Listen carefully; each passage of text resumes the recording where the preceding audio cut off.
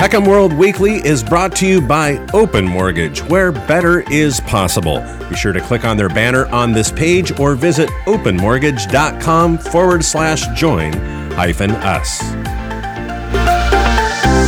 Zillow cuts 25% of their staff and exits its home buying business.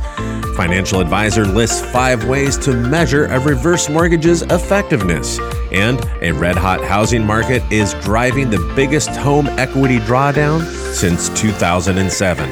These are your top reverse mortgage news stories for the week of November 15th. You're listening to Heckham World Weekly, the nation's only weekly podcast for the reverse mortgage professional.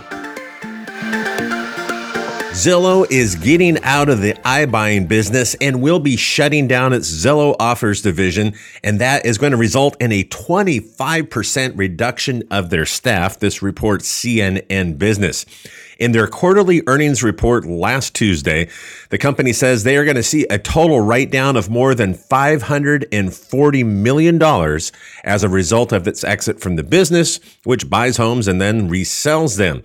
And folks, I have to say, they got caught getting into the euphoria of the real estate market, buying homes much overvalued than they should have. Last month, they said they were halting new purchases because of supply chain disruptions and a labor shortage, while others suspect it may be something else. Perhaps they see a shift in the market.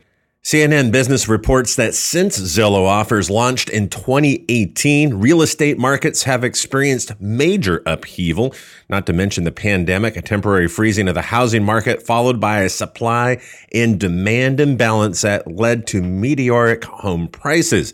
And while the big price swings upward were welcome, a possible swing down would expose Zillow to too much risk. Barton and Alan Parker, the chief financial officer, wrote in the company's shareholder letter saying, "Our aim was to become a market maker, not a market risk taker." There are 5 key metrics that a prospective reverse mortgage borrower should keep in mind before making a decision whether or not to proceed with the loan. So says financial advisor Robert Klein in a recent article in Reverse Mortgage Daily's summary of his recent video, In the Street. In all cases with these 5 metrics, what you want to do is to stack them up side by side with your existing mortgage, assuming you have one, says Klein. Or even if you don't, and you're planning on adding a HECM, you can come up with an amount that you'd like to use to be comfortable withdrawing from a line of credit from the HECM. So here are the 5 metrics to measure the potential effectiveness of a reverse mortgage according to Robert Klein. First is the projected mortgage balance. Many seniors go into retirement with years or even decades remaining on their traditional mortgage balance. Looking into a HECM and eliminating that traditional mortgage payment is something that should be considered. Number 2, projected savings. Whenever you're making mortgage payments, you're using money that could otherwise be used for other purposes, says Klein. The most obvious savings in most cases would be the elimination of the required monthly principal and interest payments. Third, projected net worth. Any mortgage balance, and especially reverse mortgages, have a direct impact on a household's net worth. That's assets minus liabilities. While the HECM may generate cash flow, it does not generate income. Most importantly, reverse mortgage loan balances typically increase when no payments are made, which reduces one's net worth. Number 4, projected line of credit. HECMs are unique in that the available line of credit cannot be frozen if home values fall or economic conditions become problematic. Also, unlike a home equity line of credit or HELOC, there are no required payments. And even better, a HECM's line of credit typically increases each month. And lastly, number 5, projected liquidity. Cash is king. Eliminating required monthly mortgage payments has a significant impact on a homeowner's available cash flow each month. Today's, and in fact, every episode of Heckham World Weekly, your favorite reverse mortgage podcast, is brought to you by Open Mortgage, where better is possible. You can thank our sponsor by clicking on the banner on this page or going to openmortgage.com/join-us. Bloomberg News reports that in the U.S., homeowners withdrew $63 billion in equity from their properties through more than 1.1 million cash-out refinances just in the second quarter of this year. That is the largest quarterly volume since mid-2007, that according to data from Black Knight. Just under 1 in 5 American homeowners say they have pulled out money from their properties in the last year, according to a survey like October by the market research firm Harris Poll, with another 18% say they are considering extracting equity. Homeowners elsewhere are also finding the idea of equity extraction attractive. In the UK, net equity withdrawals topped £13 billion. That's $18 billion US in the first half of the year.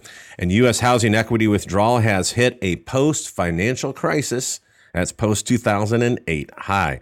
Harris Poll surveys show that the top reason to access cash for Americans was to fund home improvement projects. No wonder Home Depot and Lowe's did so well during the pandemic. And other investment opportunities, and also paying down, or what I would call shifting, their debts. Now, while taking advantage of extra cash may seem like a no-brainer, it's far from a risk-free option. Homeowners are ultimately increasing their debt load on their property and then shrinking their available equity. If home values were to fall, that could leave them owing more than what their property is worth or being underwater. So is the home an ATM, asked Bloomberg in a recent column? Economists keep a close eye on increases, but are so far relatively sanguine, partly because of other consumer credit signals. Overall spending remains somewhat muted, and credit card debt has actually gone down, suggesting that many are becoming more fiscally cautious. But borrowers should be aware. When pulling money out may make sense for the right opportunity, it's not something to be done lightly. For example, not all renovations actually improve the value of your home, or people may merely find themselves shifting around debt, what we just mentioned earlier, rather than repaying it. Thank you for joining us for another episode of HECM World Weekly, the nation's only weekly podcast for you, the reverse mortgage professional. Don't forget, you can also listen and subscribe on iTunes. Don't be that one person that's missing out on our weekly commentary and analysis with our video and blog series and our monthly Top 100 HECM Lenders Report. Go to HECMWorld.com and be sure to sign up for our newsletter. That way you never miss any of our content. Thanks again for joining us, and have a great week, and we'll see you here soon.